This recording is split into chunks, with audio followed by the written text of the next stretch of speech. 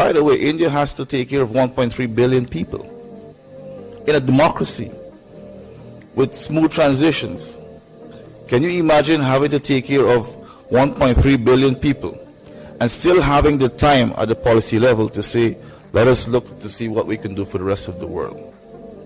And it is very touching because this is a country that is not just the 5th largest economy in the world,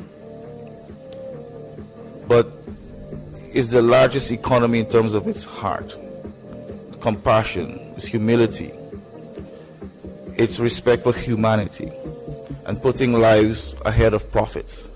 And that is what is important for us as a global population.